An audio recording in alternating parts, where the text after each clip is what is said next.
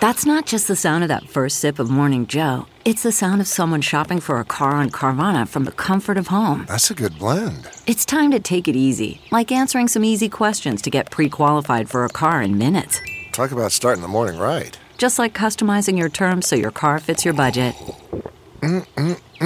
Visit Carvana.com or download the app to experience car shopping the way it should be. Convenient, comfortable.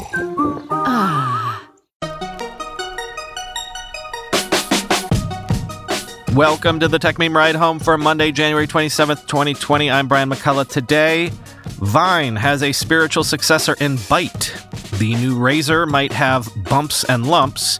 Your antivirus program might be selling all your clicks.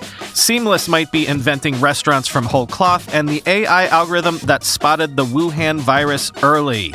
Here's what you missed today in the world of tech. Now, in theory, you've all had all weekend to hear about this and even play with it. But as this is potentially the biggest long-term news of the week, I wanted to make sure that you were at least aware of it.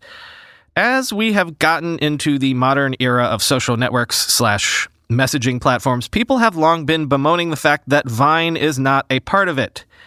That's because a lot of people think that Vine laid the groundwork for the modern social environment, best exemplified by TikTok. Quick history lesson here. Vine was founded in June of 2012. It allowed you to post short looping videos. And before it was even launched, it was acquired by Twitter. By 2013, Vine was the most used mobile video sharing app in the land and the most downloaded free app in the App Store. It reached 200 million active users at its height. And in 2016, Twitter shut it down. Again, given where TikTok is at the moment, lots of people have been wondering how big Vine would be today had it been allowed to live. There's a reason that Twitter, until recently, had a very bad reputation for product, of course. Well, over the weekend, Vine co-founder Dom Hoffman launched Byte, what can only be described as a true descendant of Vine. Byte is a short-form video app on iOS and Android. Here's how TechCrunch describes it. Quote, Byte lets you shoot or upload and then share 6-second videos. The tiny time limit necessitates no filler content that's denser than the maximum 1-minute clips on TikTok. Byte comes equipped with standard social features like a feed, explore page, notifications, and profiles. For now, though, Byte lacks the remixability, augmented reality filters, transition effects, and other bonus features you'll find in apps like TikTok. What Hoffman hopes will differentiate Byte is an early focus on helping content creators make money, something TikTok and other micro-entertainment apps largely don't offer. The app plans to soon launch a pilot of its partner program for offering monetization options to people proving popular on Byte. When asked if Byte would offer ad revenue sharing, tipping, or other options to partners, Hoffman told me that, quote, we're looking at all of those, but we'll be starting with a revenue share plus supplementing with our own funds. We'll have more details about exactly how the pilot program will work soon, end quote. And obviously that last part is key. There were so many influencers who got their start on Vine back in the day, so there should be a built-in nostalgia factor for Byte. And today, so many popular creators on apps like TikTok and Snapchat have been forced to pull their audiences over to YouTube or other streaming video platforms just to get paid. TikTok is rapidly working to remedy this, but could that nostalgia factor combined with an easy monetization platform give Byte a leg up? Or is this a chicken and egg sort of thing? Is Byte too far behind in terms of growing audience in this modern era that it could have trouble catching up? It is, of course, way too early to even know if Byte will prove popular with the type of TikToking teens it will need in order to be successful, but watch this space. This could either be the birth of the next great platform or else the next path. As of yesterday, the new foldable Motorola Razr is available for pre-sale at a $1,499 price tag, but only as a Verizon exclusive. The Razrs are supposed to ship February 6th, though it looks like shipping times are already slipping to later than that on the Verizon store. In conjunction with these pre-orders, Motorola over the weekend posted a video titled Caring for Razr, which, among other things, had this disclaimer inside it. Screen is made to bend. Bumps and lumps are normal. Ruh-roh. Bumps and lumps were the first signs that review units were about to catastrophically fail on those troublesome Galaxy Fold phones last year. Motorola seems fairly confident we won't see catastrophic failures this time around with the Razr, and the folks that got their hands on the device did not report bubbles or even much of a crease, but that was just a press event hands-on. Still, quoting The Verge, as with the Galaxy Fold, there are some Gremlins-esque rules to worry about. Don't get it too wet, and if you do, dry it off quickly with a soft towel. Keep it away from sharp objects, and close it before you put it in your pocket. That last rule, close phone before putting in pocket or purse, is a clear sign that the company knows the screen is fragile. It also explicitly warns users to not use a screen protector. As with the Galaxy Fold, it seems likely that the adhesive on most screen protectors would be damaging to the screen, end quote. We should know in a matter of weeks whether or not people are reporting larger issues. But of course, it's also a matter of weeks until we see Samsung's Galaxy Unpacked event, where we're expecting to see their next generation foldable phones. Also over the weekend, no doubt you were becoming increasingly aware of the so-called Wuhan coronavirus, if you already weren't aware. Well, what if I told you that AI was the first possibly to sound the alarm to epidemiologists that something bad was brewing? Blue Dot is a Canadian health monitoring platform that monitors news reports and airline ticketing data to predict the spread of diseases just like this one. According to Wired, Blue Dot had noticed something was going on in Wuhan on December 31st when it first alerted its customers. It was only January 6th when the U.S. Centers for Disease Control and Prevention and January 9th when the World Health Organization notified the public of a possible outbreak. So Blue Dot's clever algorithms had them beat. Quoting Wired, "We know that governments may not be relied upon to provide information in a timely fashion," says Cameron Khan, Blue Dot's founder and CEO. "We can pick up news of possible outbreaks, little murmurs or forums or blogs of indications of some kind of unusual event going on," end quote. Khan says the algorithm doesn't use social media postings because that data is too messy, but he does have one trick up his sleeve: access to global airline ticketing data that can help predict where and when infected residents are headed next. It correctly predicted that the virus would jump from Wuhan to Bangkok, Seoul, Taipei, and Tokyo in the days following its initial appearance, end quote. Khan is apparently an infectious disease specialist before he was an entrepreneur, who worked on the 2003 SARS epidemic. Blue Dot was launched in 2014, raised $9.4 million in venture capital, and now has 30 employees, a mix of physicians and programmers who combine to make the natural language processing and machine learning special sauce that the company uses. Quoting Wired once again, "Once the automated data sifting is complete, human analysis takes over," Khan says. "Epidemiologists check that the conclusions make sense from a scientific standpoint, and then a report is sent to government, business, and public health clients. Blue Dot's reports are then sent to public health officials in a dozen countries, including the U.S. and Canada. Also airlines and frontline hospitals where infected patients might end up. Blue Dot doesn't sell their data to the general public, but they are working on it," Khan says, end quote. Real quick, a couple of follow-ups to some things that we've been discussing this month. First of all, the game streaming space seems like an absolute free-for-all at the moment, with money flying all over the place in every direction. The Verge is reporting that YouTube has gained exclusive streaming rights to Activision Blizzard's big esports events like Overwatch League, which had been Twitch exclusives for the past 2 years. Quote, "Video game publisher Activision Blizzard has entered into a multi-year partnership with Google that will see the search giant's cloud platform power all of Activision Blizzard's game hosting and other technical needs. But more importantly, as part of the deal, YouTube will become the exclusive streaming partner for all of the game publishers' big esports titles, including the upcoming season of the Overwatch League and the Call of Duty League, which kicks off today in Minneapolis, Minnesota, end quote. Of course, Amazon could handle your back end too, you would think, with AWS.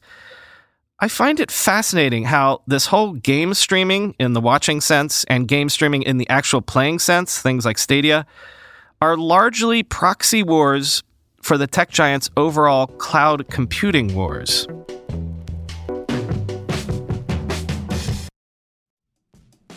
When you go through airport security, there's one line where the TSA agent checks your ID and another line where a machine scans your bag. The same thing happens in enterprise security, but instead of passengers and luggage, it's end users and their devices.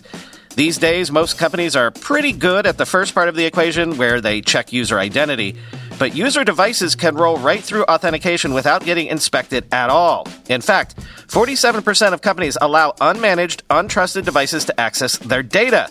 That means an employee can log in from a laptop that has its firewall turned off and hasn't been updated in 6 months, or worse, that laptop might belong to a bad actor using employee credentials.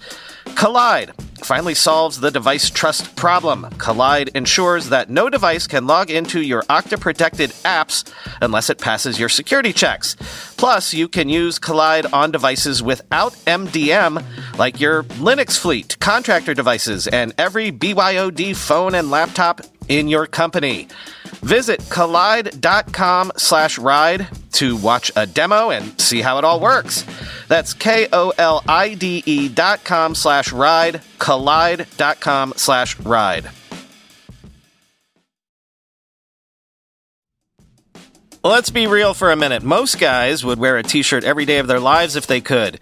The problem is that most t-shirts are not acceptable to wear at work or out on a hot date night. But today's sponsor, Cuts, has finally changed that. Cuts t-shirts are such high-quality, wrinkle-free, and so buttery soft that you can look like you're dressing up even when you're dressing down. Yeah, you heard that. Wrinkle-free. You never have to substitute comfort for fashion ever again. If you see me in a t-shirt, it's likely one from Cuts. I'm also a huge fan of their AO 5-pocket pants. The right sort of step up from jeans without going all the way into dress pants, like literally my ideal Venn diagram of professional looking but comfortable feeling.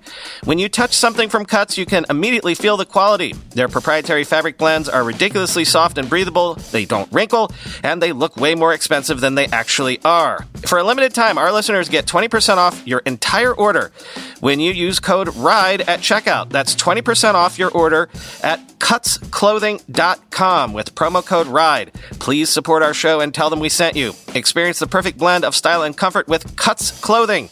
Cutsclothing.com, promo code RIDE for 20% off. And yeah, Casper seems to have acknowledged the skepticism that people have voiced about their prospects going forward. Casper Sleep has officially moved forward with its IPO, planning to sell 9.6 million shares at between $17 to $19 a share, raising the company around $182 million. But that would mean that at the top end of that range, Casper would be worth $768 million, below the company's last private valuation of $1.1 billion that it attained last March. So Casper could be an undercorn, quoting Dan Primack in his Pro Rata newsletter this morning. But, the very fact it's launching its roadshow in the face of ongoing skepticism suggests that the macro IPO chill has thawed, or at least that bankers are willing to take the reputational risk, end quote. Avast is an antivirus program used by hundreds of millions of people. In fact, Avast claims to have more than 435 million active users per month. But an investigation by Motherboard alleges that Avast also has a subsidiary called JumpShot, which sells internet browsing data to clients like Pepsi, Google, and Microsoft. The documents that Motherboard got its hands on allegedly show that there is a JumpShot product called All Clicks Feed, which can basically report on the activity of 100 million devices. And we're talking really granular levels of activity, down to the device level, with timestamp. Quoting Motherboard here, the data obtained by Motherboard and PCMag includes Google searches, lookups of locations and GPS coordinates on Google Maps, people visiting companies' LinkedIn pages, particular YouTube videos, and people visiting porn websites. It is possible to determine from the collected data what date and time the anonymized user visited YouPorn and Pornhub, and in some cases, what search term they entered into the porn site and which specific video they watched. Although the data does not include personal information such as users' names, it still contains a wealth of specific browsing data, and experts say it could be possible to de-anonymize certain users. In a press release from July, JumpShot claims to be, quote, the only company that unlocks walled garden data and seeks to, quote, provide marketers with deeper visibility into the entire online customer journey. JumpShot has previously discussed some of its clients publicly, but other companies mentioned in JumpShot documents include Expedia, IBM, Intuit, which makes TurboTax, L'Oreal, and Home Depot. Employees are instructed not to talk publicly about JumpShot's relationships with these companies, end quote. So in other words, the documents suggest that Avast collects user data in the normal run of business of providing antivirus protection. Then it gives that data to its subsidiary, JumpShot, which sells products based on that data to JumpShot clients. It seems that making money selling antivirus protection is apparently not very lucrative as a business anymore. You know what is more lucrative? Selling user data and any user. In fact, it seems like a lot of Avast users are on some version of a free plan. But data is data, right? The new oil, as people say, quoting again. One company that purchased the All Clicks feed is New York-based marketing firm Omnicom Media Group, according to a copy of its contract with JumpShot. Omnicom paid JumpShot $2,075,000 for access to data in 2019, the contract shows. It also included another product called Insight Feed for 20 different domains. The fee for data in 2020 and 2021 is listed as $2,225,000 and $2,275,000 respectively, the document adds, end quote. Let me just quote from a section of the internal JumpShot documents that Motherboard got their hands on. It seems like Avast is not even trying to hide what they're actually doing here. Quote, additional data points like timestamps and geography based on IP address are collected for free in the sense that the data, if that's an error, it's not mine, collection method automatically accounts for the fact that we need to know those things, and every click record has those elements attached. The data set is almost like an Apache log for the entire internet for every device in the panel, end quote. One little wrinkle here. Just last week, Avast began asking its existing free users to opt into data collection for the first time, which, if true, that's quite an oversight. So, once again, brings to mind the adage, if a product or service is free, then the product is actually probably you. Finally today, I saw this make the rounds on Twitter over the weekend and wondered if an actual story would come out of it. There was a tweet storm from Pim Tekamoan-Vivit, owner of Michelin-rated Thai restaurant Kin Khao in San Francisco. Apparently, a customer called the restaurant asking why his seamless delivery from Kin Khao was 45 minutes late. Tekamoan-Vivit told the customer he must be confused because Kin Khao doesn't do delivery. So what are you doing on Seamless? The customer asked. Tekamoan-Vivit looked up her restaurant on Seamless after she got off the phone, and sure enough, it was there, even though she had never listed it on Seamless. Not only was it there, it was offering delivery, and in fact, it was offering a full menu that Kin Khao doesn't even serve. Well, sure enough, the San Francisco Chronicle followed up, and Grubhub/Seamless offered a response, quote, the company recently started adding other restaurants to its sites without partnership. When it finds restaurants that are in high demand, it said. In those cases, someone from the company orders the food ahead or at the restaurant, and a driver is sent to pick it up, it added. Quote, Kin Khao was one of those restaurants we added to our marketplace for this initiative to include more restaurants on our platform, and unfortunately, we referenced the incorrect menu for this restaurant. As soon as they reached out to us expressing they'd like to be removed and flagged the incorrect menu, we honored that request. They are no longer on our marketplace, Grubhub said, end quote. So we know that these food delivery platforms have been accused before of registering false domain names and setting up websites for restaurants with similar phone numbers even, just to gin up delivery business and maybe get the restaurants to become partners. I've actually done a segment on that on this show. But this is something entirely new, maybe. And if it is new, it has some interesting implications, picked up upon by Alex Danko in the following tweet thread, which I will quote in its entirety because I'm so fascinated by this. This is actually why I wanted to do this story in the first place, Alex's tweets. The implication is, what if you could set up a business impersonating a restaurant? No reason why that's not possible at this point. Should be noted that Alex was originally responding to Tekemwan Vivit's original tweets, quote, "Interesting implication of this story, if true, which I have no reason to believe it's not. The idea of counterfeit food. 2 parts to the allegation here. Number 1, food delivery companies have become rife with fake landing pages and fake profiles for capturing demand. This we already know. And also 2, cloud kitchens are now actually cooking and shipping the food to customers, passing it off as if it's real. Last year, I wrote a post about this big generational trend of cooking as a service, the increasing degree to which we're outsourcing food prep at all ends of the income spectrum: fast food, prepared food, restaurants, delivery. There are 2 basic components to cooking as a service.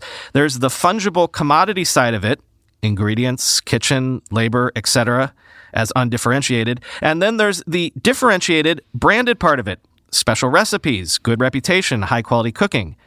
If part 1 is fungible, and if part 2 is where the margin is, but the customer has low visibility or doesn't care about the production process, then counterfeit food makes total sense.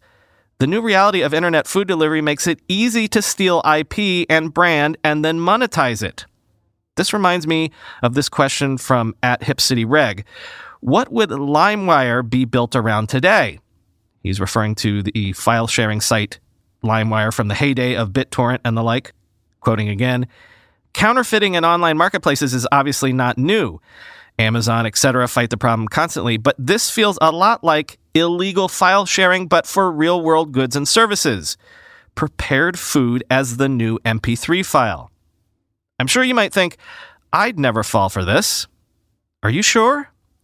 Like, how actually sure are you that your most recent Thai food order or whatever actually came from where you thought it did?